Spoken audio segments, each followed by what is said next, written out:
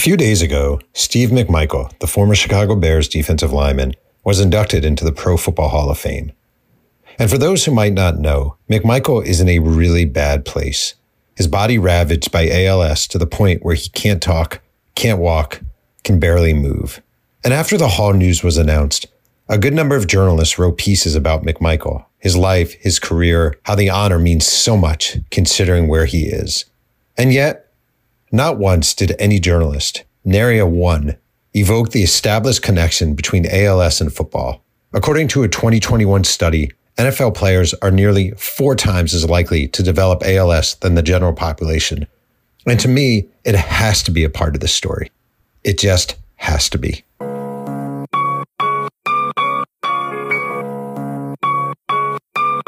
My name is Jeff Pearlman. I'm the New York Times bestselling author of 10 books and the host of Two Writers Sing and Yang, the podcast where one writer, me, talks writing with another writer every single week.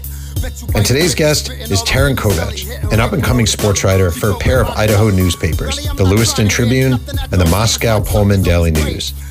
This is episode number 351. Let's sling some yang.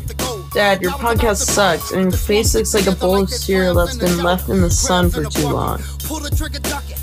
All right, Teren, I had something happen the other day, and it made me think of you, which is this. I got an email from a kid who attends the University of Delaware, where I graduated from. And he's a senior and he's a journalism major. I'd never met him before, didn't know him. He wrote me this email, and part of it was, do you happen to know of any jobs available at ESPN? Because I love ESPN. And I was thinking, that's a really stupid letter. Number one, I don't know you. Number two, no, I don't know jobs at ESPN. But also number three, like ESPN is a hard climb. Like generally, you're not just coming out of the University of Delaware at age 22 and landing a columnist gig at ESPN. And I was thinking, in a lot of ways, you are a rarity in modern young person journalism, which is to say, you write for the Lewiston Tribune in Lewiston, Idaho. You do preps, you do everything, you grind. You're not going to be on First Take or anything like that, unless maybe someone streaks across a high school game in Idaho. Like, that's not happening. Does it feel like you're doing it a different way than most people, most of your peers are trying to do it?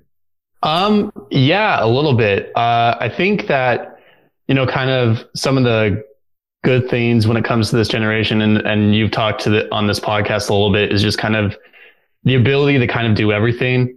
Like everyone has a podcast, everyone has some kind of blog or forum that they post on and things of that nature. So kind of like you mentioned, just going out of college, starting part-time, taking phoners mostly, and then now kind of, I say quote unquote moving up. I'm still doing preps, but also being on the LCSCB and writing on top of that, it has felt like kind of like a natural progression of things. And kind of everyone in the newsroom started that way. Even Dale, Dale Grummett, who's not even on the sports desk anymore, he's been at this for decades. That's how he started. So it definitely does kind of have more of an old school and like natural progression feel to it.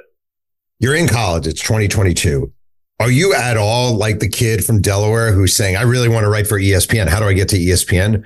Honestly, I was just ready to take whatever job or opportunity that was available to me. I mean, by the time I graduated, I had already been working part-time at the Tribune for 2 months. And, that was kind of a happy accident in itself. It just so happened that I was taking a class where it was, you work on your resume, your cover letter and things like that. And my sports reporting professor, Don Shelton, he asked me, is there any place you want to direct this cover letter to?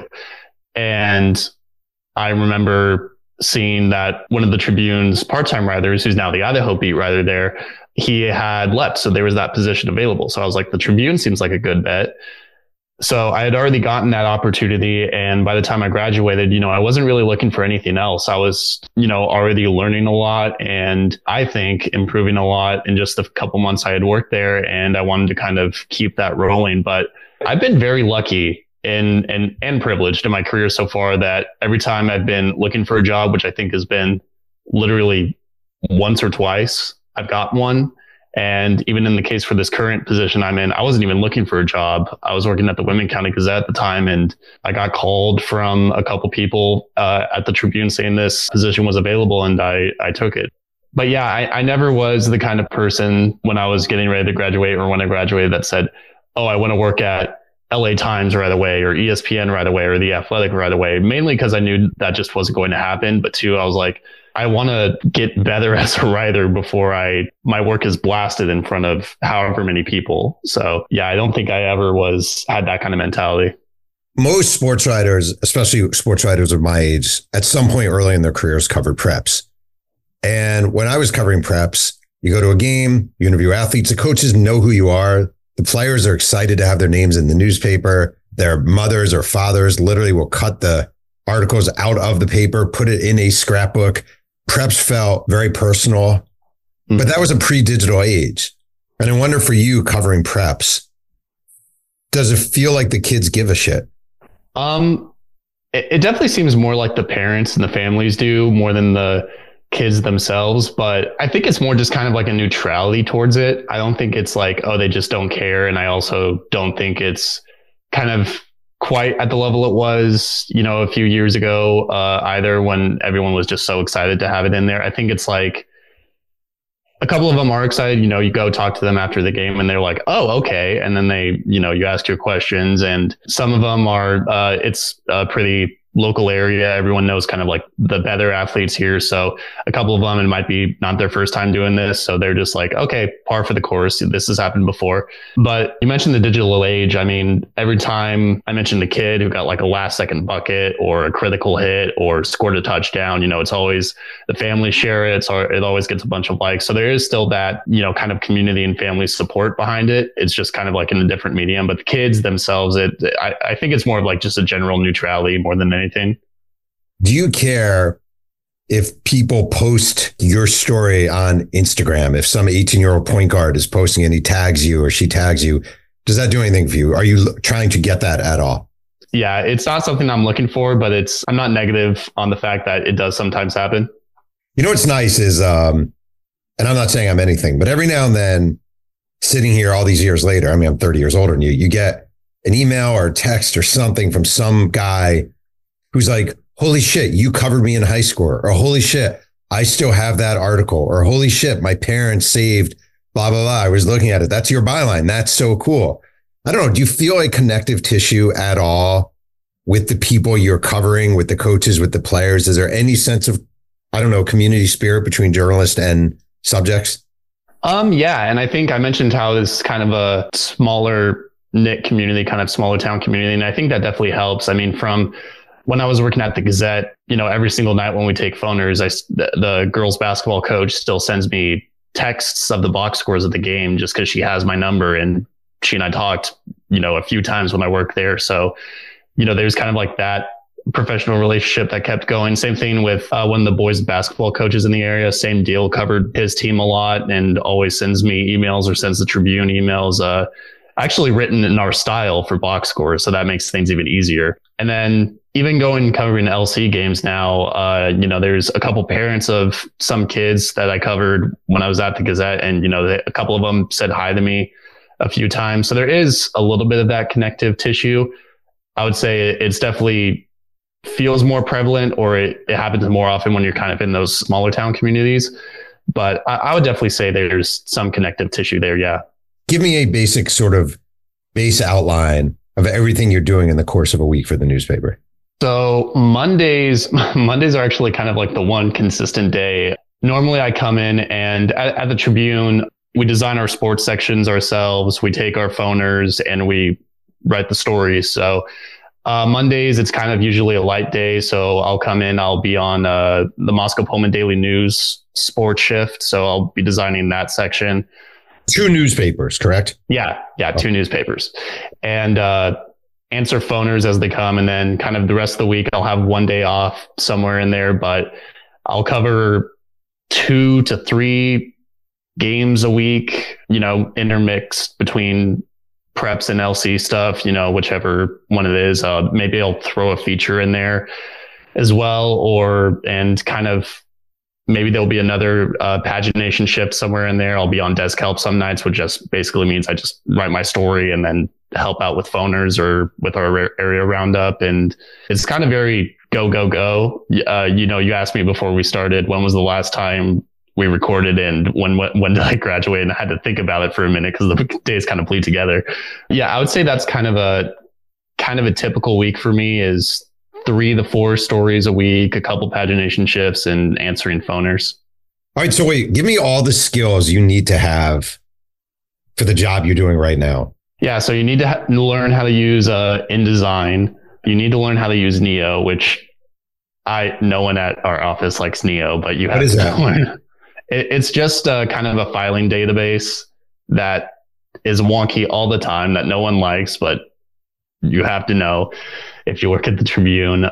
And the different styles between the newspapers, because there are like a couple differences, and you have to learn which schools are both Tribune daily news area schools. So like you can cut things out of the log or the roundup between the two things, and which ones are just DN. And, obviously the ability to work our agate for our roundup stuff, which is basketball, wrestling, track, pretty much every sport, every high school sport you can think of. Then there is like the writing part of it, obviously, and the ability to drive roughly 2 hours within 2 hour radius any which way of the Tribune to cover stuff. But yeah, pagination and kind of like learning the differences in the styles between the newspapers, like for my position, was definitely the biggest hurdle. But once I got that down, it's pretty easy to kind of like get into the rhythm of things. All right. So I have a story you wrote. It was the top of the sports section. Wildcats cut down loggers in White Pine League action. And your lead was, over the course of the season, 2 teams have stood atop the White Pine League Division I, the Potlatch Loggers and the Lapwai Wildcats. The Loggers were perfect on the earth. The only blemishes for the Wildcats were losses to undefeated Baker and a loss to 5A opponent Rocky Mountain of Meridian. Lapwai prevailed 57-45 over Potlatch in the long-awaited game between the two on Saturday. The win gives the Wildcats sole possession of first place in the White Pine League. Here's my question I wonder about. Mm-hmm. When I was at, we'll just say like Sports Illustrated, or even when I've had more time at different newspapers, but you show up a day early, maybe 2 days early, you sit down with the star point guard, you find out about the time their mother abandoned the family and the tattoo they have across their back that says, "I hate my mom." And you write a whole lead about she still remembers the pain from the ink being applied to her skin. And you dive deep into it and blah, blah, blah, blah, blah. And you end up with this whole portrait. Mm-hmm. Local prep reporting does not allow that, correct? There's very, very little leeway with it. Not because the Tribune shies away from it necessarily, but just because, kind of like what I mentioned before, it's very go, go, go, go, go. And if there's stories like that, which there have been stories like that in the past where, someone they're like pretty much local legends. Ken Hobart's kid, he coaches for 3-time defending champions in the area. So that's something that we wrote a feature about. So there's something like that. But that usually comes separate from the actual game we cover. There sometimes is like a little bit of leeway with kind of telling someone's story and leaning it to the gamer. But just because we're constantly going and constantly moving, we have very little opportunities to do that. Again, not because no one wants to, but just because of the way things move. But most of the time, if there is a story like that somewhere, we'll slate that for, a couple weeks out, and we'll do what we need to do, talk to the people we need to, and kind of like work that story. And I mentioned, on a week to week basis for me, I'll maybe have like one feature this week or like a couple weeks. And that's kind of true for everybody. When it comes to the reporting on the game itself, usually we don't have the opportunity to do that. But if there is a story like that, we usually do find a way to get that done somewhere in the near future. I like how you name dropped Ken Hobart, former Canadian Football League and USFL non-star, but correct me if I'm wrong, former Idaho quarterback. Yep, that's right. When you show up at a high school event and cover a game, where are you sitting? What are you writing? What are you looking for? So where I sit, when it's football season, I usually sit in the press box if the schools have one, because some of them are, small and it's kind of like these little stretches of grass and intermittent with like a bunch of hills and stuff. But when there isn't like a press box, like basketball, I don't even like ask to sit at the scorer's table. I already sit in the stands, and I usually sit on the away side of things, one, because there's kind of like more space to work and do stuff, but also I kind of get that dynamic of like being on one side of the crowd, being able to hear stuff and also being able to see the home crowd and like those reactions. And when I'm like in that space, I try to listen to, you know, something that stands out, you know, beyond just complaining about the refs, because everyone complains about the refs. And when it comes to like what I'm looking for in the game, well, if it's, you know, kind of closely competitive, like back and forth, I try to jot that down and keep track of like what happened as best as I can. But for the most part, I'm looking at things like, okay, like who's the best player on both team? How are the defenses playing that player? What are the coaches' reactions to when a player does something or when they don't? What's like a player's reaction to a hard foul, stuff like that. And one of my favorite pulls from the crowd, it actually didn't even happen at a prep game. It happened at an LC game. But LC, for those of us uninformed, is Lewis Clark State College. Yeah. It was kind of a physical defensive game. And someone from the crowd just shouted, "This isn't the WWE." I wrote that down, put that in the story, and that one made me laugh. And yeah, I've just kind of been putting more of a focus instead of like the kind of like the play-by-play stuff, just kind of like the reactions and some of the things I'm hearing and kind of X's and O's, not in the play-by-play way, but like, you know, what defense the team may be running, like trying to take away like a best player or something like that. And how's that working? You know, the runs in the game, how'd those happen instead of like, oh, this happened. So I kind of just try and keep as open eyes and open ears as I possibly can. And there's been a couple of things I missed, which I'm kind of upset about. Like, I was very, very close to missing a buzzer beating shot because it was a back and forth game and I was busy writing it down. And I literally like looked up as the ball went into the hoop. So that close to missing it. But it's just kind of trying to keep track of as much as I possibly can, both on, you know, the playing field or the court or wherever, and also what's happening like around it. And when the game ends, do you immediately go to the court and just grab whatever player or coach you need? How does that work? Yeah. So most of the time the coaches and the players like go immediately to the locker room, which gives me a chance to like take photos of the box scores or something like that, because we type our own boxes. But I'll always like hang around the gym and try and catch players and coaches as they're coming out of the locker room. Most of the time, even like the 7:30 games, like there's a bit of time between my deadline and when I have to start writing and when the game ends for me to like, I could just like wait there for half an hour if I want to and wait for people to come out. And most of the time there's like an assistant coach or an AD that's hanging around. I'm just like, hey, I need to talk to this person. I need to talk to this coach or this player. But yeah, I usually just hang around, get my interviews done, and however long that takes. I think the longest I was at a game after it ended was like 45 minutes just waiting. And the coach, for his credit, was very apologetic. He was like, "Oh shoot, I didn't know you were here. I'm sorry about that." So, but yeah, I'll hang around to talk to whoever I need to talk to. And you have a laptop right there. Do you literally write the game story from the gym? So it just depends where I am. Like I mentioned, 2-hour radius either which way. Last night I was covering a game in Pullman, which is about 50 minutes from Lewiston.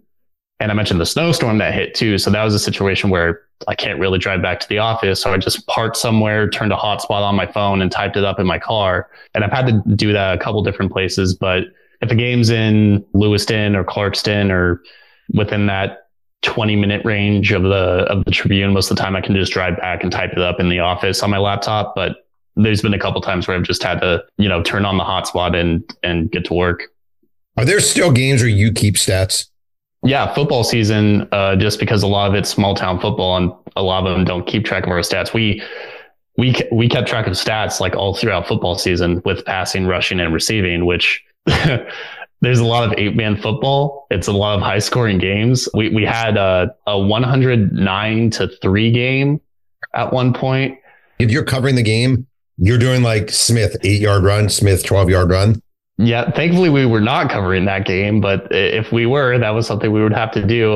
One game I covered was 77-0, and same thing. I had to keep track of stats and scoring plays for that. And I mean like stats. So like they had like 8 running backs like going over like 60 yards rushing. I kept track of all of that. So it's, yeah, football season, it can be a bit of a grind just because you have to keep track of like 1,000 total yards of offense. But basketball, for the most part, they keep their scorebooks pretty well. Baseball, same thing. Softball, volleyball, that's a thing, like with kills and saves and digs and everything like that. We'll go off of like what the coaches tell us.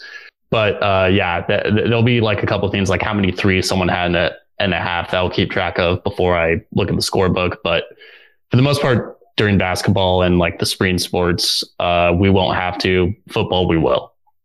What would you say is more likely if you had to choose? That your stats from the 77-0 8-man football game are 100% correct, or that as we speak, aliens are harvesting Earth? Probably the aliens. I mean, it's one game where everyone was keeping stats was like the 1AD2, which is 8-man football state championship game.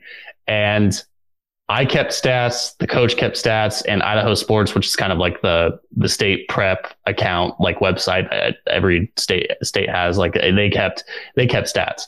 And I think there was like a 15-yard to 20-yard like margin with the quarterback passing. Like someone had a running back having like 5 more yards than the other person. Item had like 2 less than another person. Like receiving was actually, I think we were all on the same page there, which was, I don't know how we had different passing yards, but the same receiving stats. Yeah. So there's going to be situations like that. And you just kind of have to like throw your hands up and like, I did my best, dude. I've actually never covered it, never seen it. I know of it. Give me your best sales pitch for 8-man football. If you like high scoring, high octane games, that's the sport for you. It's kind of like both kind of like an old fashioned offensive coaches like paradise, and also just fun to watch if you like high offensive games, because there's 3 less players on the field.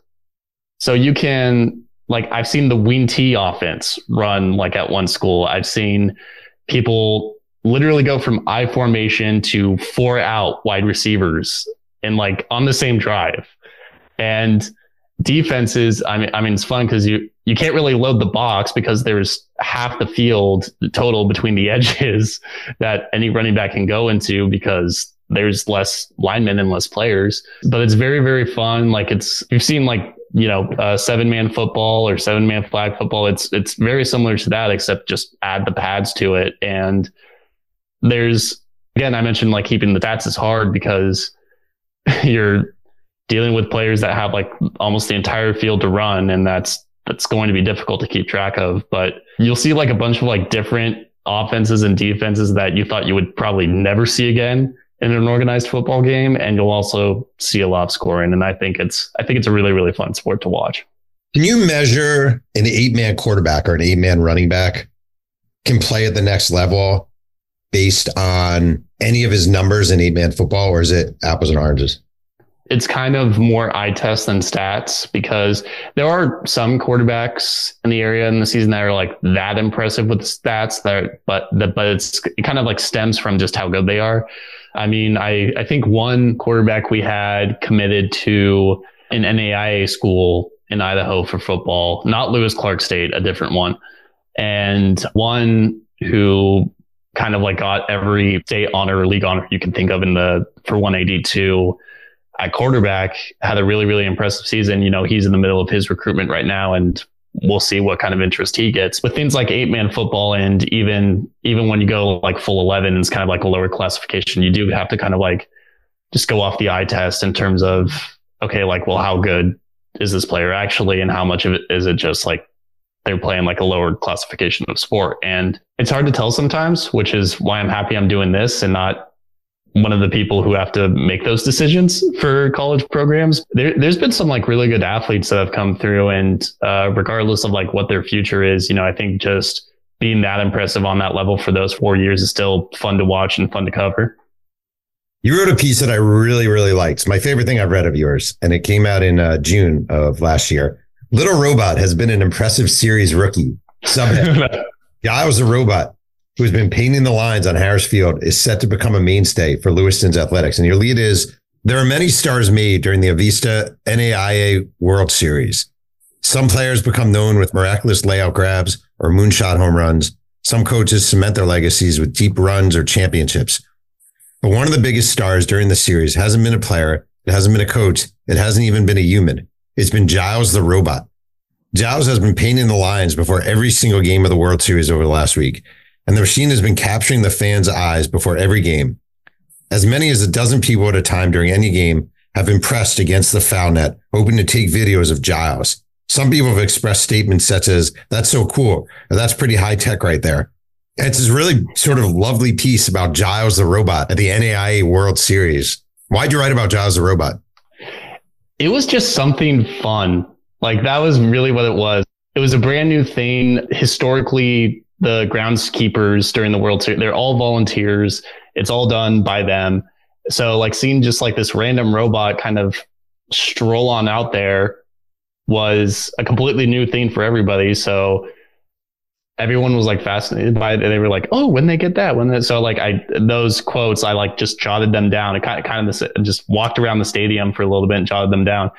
But it was fun. It was just a fun thing to write about. And that was really like the crux of it. And I'm so happy you picked that one because that's one of the favorite things I've written too. And I actually got to drive the robot when I was like talking to the guy for the story. And it was like just like an RC car.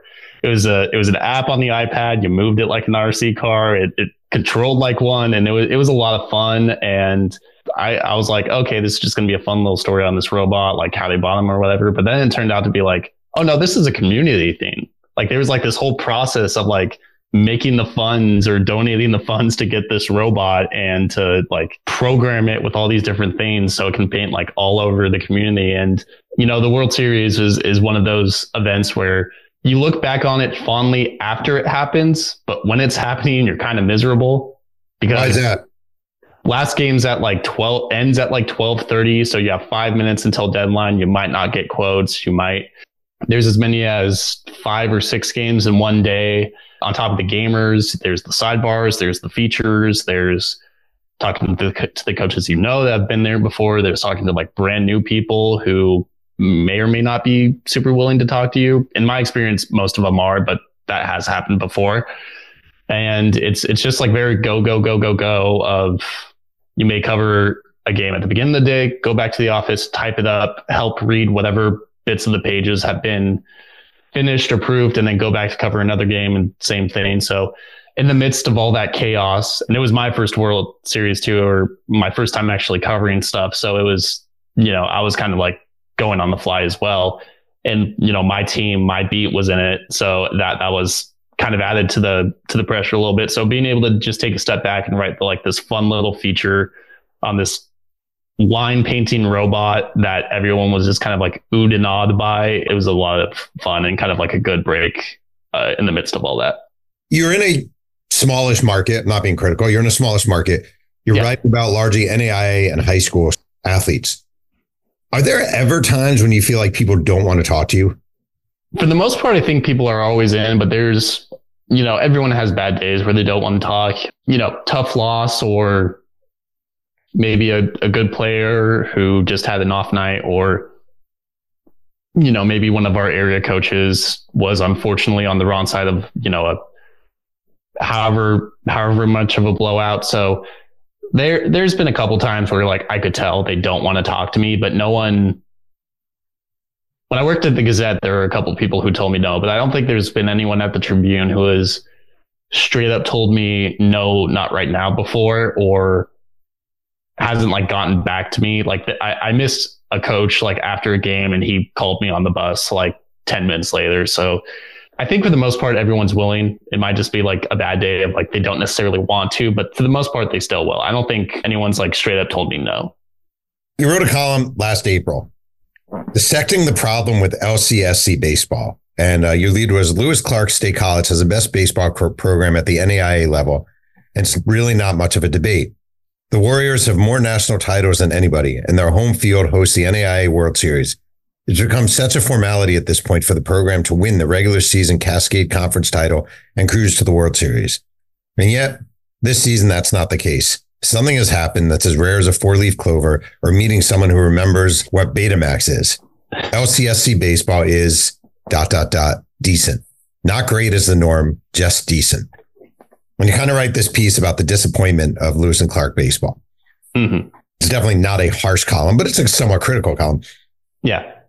Let's say Lewis and Clark was like 3-15. Could you write a column calling the head coach to be fired? Could you write a column saying the starting pitcher is a choker who doesn't belong at this level? Could you take shots? I think I could, but I don't know if I would necessarily want to. And I think for one part, that's just like my general personality. Like if I think something's bad to the point of like someone needing to get dismissed or a lineup needing to be fixed or whatever, I'll say it.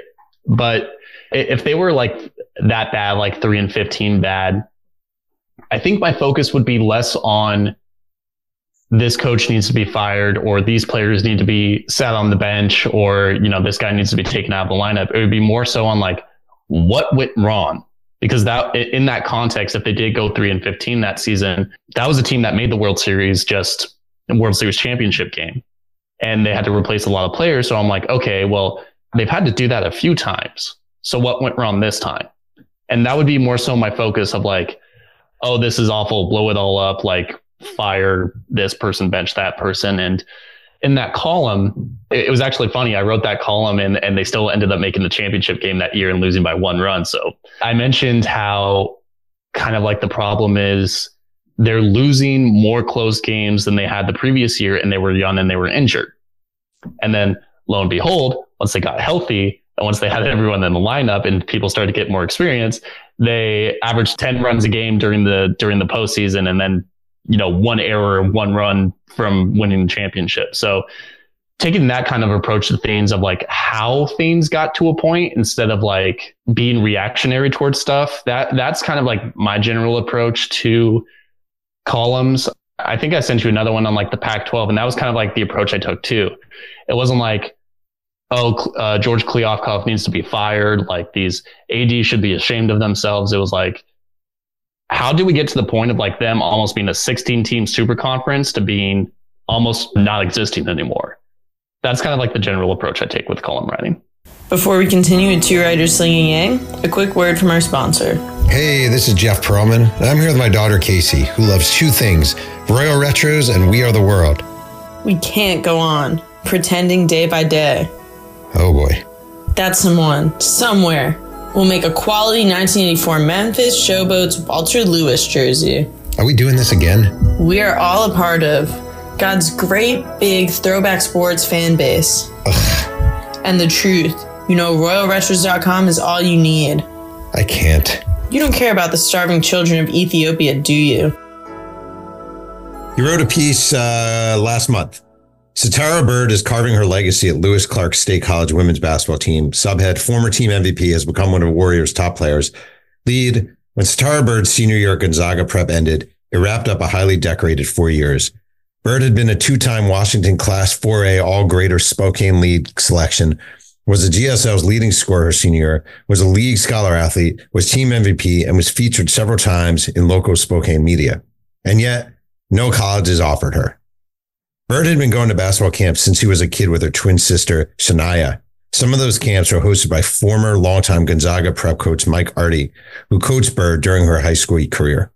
Bird's energy and competitive drive was evident from her time as a child at Arty's camps, which showed all the way through high school. She was one of those players that played with tremendous effort and tremendous determination, Arty said. Her senior year especially, we played her out of position. She was our post. She was our big girl. At most points, we had her down with her back to the basket. In high school, you get what you get. And Satara was probably our best person who could score in the post, even though she wasn't a post player. So we made her that part of the offense her senior year, and that's when she led the league in scoring. And yet, no college had called. Bird was faced with the reality that a lot of high school athletes face. Her organized sports career was over. Arty speculated that maybe the reason was her playing as an undersized post. And then it's this piece about her going on to play Lewis and Clark State, blah, blah, blah, blah, blah, blah, blah. I don't even know how this works. Like you're going to do this piece. You decide I want to do this piece about Satara Bird at Lewis and Clark State. Do you call the university? Is there a sports information director you're calling and you say, I want to focus on this young woman and blah, blah, blah, blah, blah. How does that actually go about? Yeah. And, that's been one thing that's made my beat pretty easier is the SID over at LCSC. She's been really, really helpful kind of with any feature, any kind of like longer form thing that I've been wanting to do, like getting players after the game. And yeah, it was pretty much as simple as I just told her like, hey, I want to do a feature on Sitar. Can I talk to her and Coach Orlandi? And then talking to Art, it was just, I sent an email up to Gonzaga Prep, and they gave me his number, and we had a conversation about that. It was getting the actual like interviews together was fairly easy. It was kind of like the stories that like I got from the interviews that was kind of like the more interesting to kind of like focus on, because I like to talk to like high school coaches or, you know, whatever, people who've coached them before college, before I talk to the athletes and the college coaches, because, you know, I might learn something that I didn't know before from just talking to someone who knew them from a younger age. But yeah, in terms of actually getting people together for interviews, it's always been fairly simple. I just message the SID saying like, hey, can I talk to these people this weekend? For the most part, unless they're on a road trip or something, it's always just been smooth sailing. All right, I'm going to ask a somewhat slightly critical question. Mm-hmm. It's a young writer thing, I think. Yeah. You have the big quote there, like you good lead. And then this long ass quote from the coach. Yeah. Players, tremendous effort, senior year, blah, blah, blah, blah, blah, blah, blah. I personally, as I've aged, get away from quotes. Someone told me, I think when I was at SI, someone said, you can say it better than they can. And I wonder, how old are you? 25.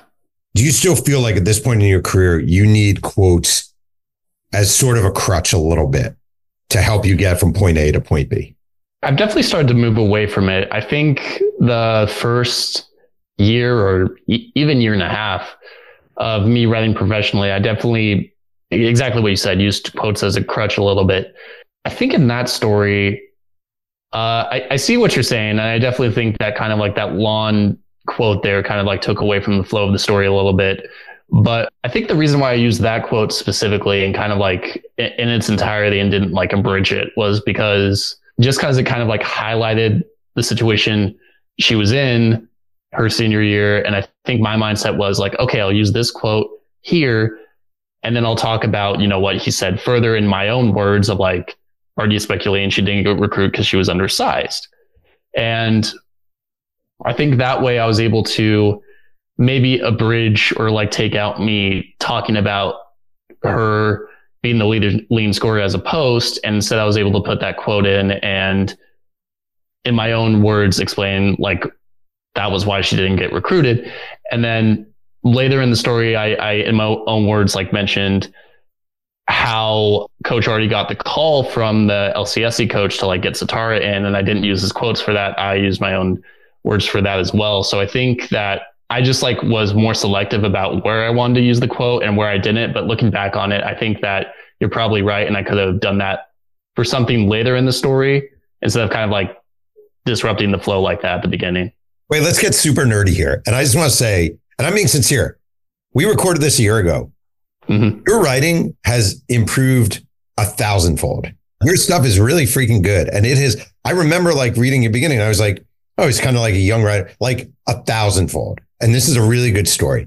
Let's take this quote. Let's be super nerdy. Okay.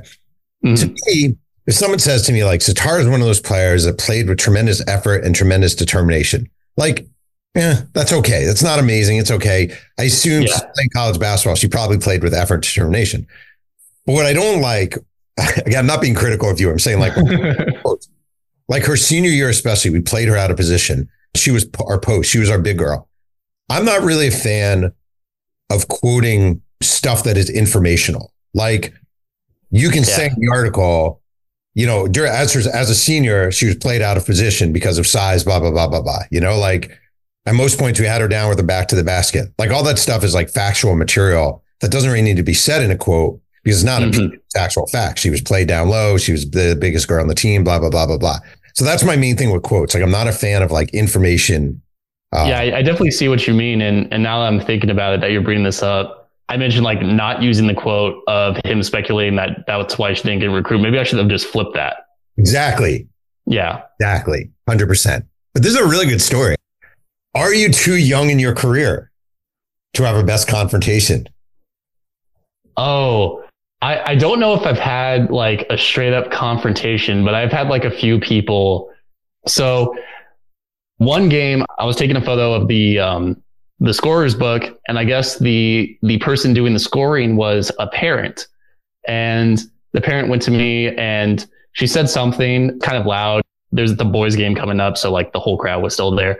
And they told me something I didn't hear. And then I was like, excuse me. And they're like, you're not going to take any more pot shots of their kids, are you? And I was like, what? And then they were like, oh, they had an off night. That's low. And there was like 0.5 seconds of confusion in my head. And I think this highlights like probably the lack of tact I generally have in situations like this of being confronted. But I was like, that wasn't low. Like matter of factly, like that wasn't low. And then I went on to say, I was like, the player had an off night. Everyone had off nights. I didn't say they were bad. I didn't say they were horrible. I just said it was an off night. And then that whole interaction ended with them saying, oh, well, agree to disagree, but I see where you're coming from. I'm like, okay, I take a photo of the scorebook and then I walk out and I'm just like, what the hell just happened? That was the most polite and weirdest confrontation I ever had. And then this one wasn't in person, but I wrote a story at the beginning of the basketball season. And at one point in it, I mentioned kind of like the physical nature of both teams were playing. And I say on a different night, both teams could have been in the bonus. That was the exact line. I didn't say the refs were bad. I didn't say the refs should have been called. I just said with a different crew, some of the calls might have been different. And I get an email from one of the district basketball commissioners. And in that email is 3 articles about the kind of like national referee shortage. And in it, he says, since you want to be part of the problem instead of part of the solution, from that one line. And I'm like, okay, like that. And I guess he's known in the office as kind of a cranky dude, because every other sports writer has gotten an email from that. And there's even been a couple non-sports people that have gotten that email. So once I knew that afterwards, I was like, okay, that's a little bit better. But those have been a couple, again, I don't even know if they qualify as confrontations, but very confusing things to go through. I have a good question for you. We talk about this a lot in my house. I'm the dad of 2 kids. One is a college junior. The other's a high school senior. And this is going to sound cranky, get off my porch old manish, but I'm cool with that. I just feel like young people are really, really soft. I feel like they can't take criticism. They need to be coddled. I see it a lot with like my kids and their friends and the generation. And, oh, are you okay? And oh, blah, blah, blah, blah, blah. You cover young people. You are a young people covering young people. Is that just me being an old man, or do you see that? Well, actually, I have a funny story about that from when I was in college. So I mentioned the sports reporting class I was taking, and it was taught by Don Shelton, who used to be the former Seattle Times sports editor. Yes. Again, I mentioned how lucky and privileged I was earlier. Like that guy taught me in college. But the way he ran the class was kind of similar to a newsroom, except because it's a college course, there was like our stories, we were able to have drafts of stuff. And the first couple times I submitted different stories to him on the first draft, I think when I got them back, they were more red than black and white.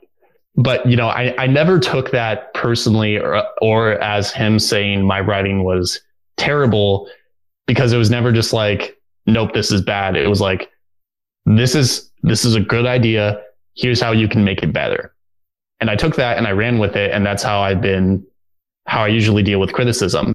Now, part of that's also knowing who to take criticism from. You know, a random person on Facebook telling me I suck. I don't care about that. But some other people in the sports reporting class did not like that their writing was getting marked up that bad. And I was just confused by that reaction so much, because I'm like, if there was one person that you should listen to regarding this stuff, it's the guy who worked at one of the biggest metro dailies for decades.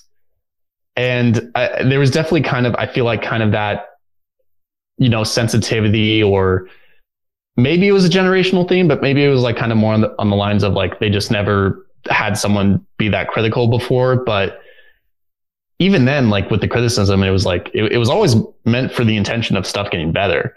And I think in my case, I'm not excluding myself from this at all. When I first started like getting emails and stuff or comments of people complaining about my writing or being like mad about something, I didn't reply necessarily, but I did definitely take that a little more personally than I should have. Now that I've been doing this for a couple years, the only things I'm really like kind of like raise my eyebrow at are things that are just like objectively untrue. I mentioned before, someone sends me an email saying this was terrible, or someone posts a comment on Facebook saying like my writing sucks. I'm like, I don't care. But I definitely think in some cases, definitely not all, there's been situations in just my career and my learning experience that have been like, okay, you need to not be so, as you put it, soft. And I definitely think it's, there's some cases of that, but I think that a lot of the people around my age who are really, really good at this job have learned to just kind of like roll with the punches a little bit. Yep. Let me say a final question here. Mm-hmm.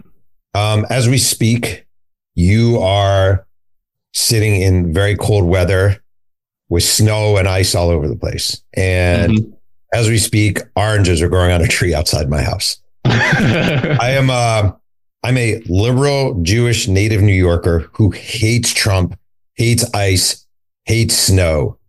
Mm-hmm. Sell me on why I should move to Idaho. Gosh, I don't know if I have a good pitch. Honestly, if you can get in a place to where you only have to go into town, like marginally, like to the supermarket or to get gas or something, and you're kind of in a place that's, you know, like a cabin, like, because there's a lot of really nice log cabins up here, like that are built in the woods somewhere, or like on a lake, a couple of lakes we have, or along the river. It's a very, very beautiful place to live. And I preface that by avoid as many people as you can, because as much as Idahoans like to complain about California drivers, I've been on the road either as a passenger or driver with other Idaho drivers for 25 years. Yeah, Californians aren't the problem. So if you could go in a place surrounded by nature, it's very, very nice, especially in northern Idaho, that whole Pacific Northwest. But don't live in Boise. Is my recommendation. Throwing shade at Boise. Yeah, I hate it. You have my word. My family and I will not be moving to Boise, Idaho. Good to hear. Well, listen, seriously, thank you for doing this. Thanks for having the patience with me to do it again. I just think you're doing great work. And I love seeing writers, young writers, just like grow and grow and grow. And clearly, like, you've taken a very righteous and correct path in your career. And I have high expectations. So I appreciate you doing this. Thanks so much for doing this, Jeff. I really appreciate it. I want to thank today's guest, Teren Kowatsch, for joining me on Two Writers Slinging Yang. You can follow Teren on Twitter at Teren_Kowatsch. Check out his work in the Lewiston Tribune and the Moscow-Pullman Daily News. If you have a chance and enjoy Two Writers Slinging Yang, please go to the vehicle of your choice and leave a nice review. I'd be really appreciative. Music is by the great MC Whiteout. Thanks again for joining me. And remember, keep writing.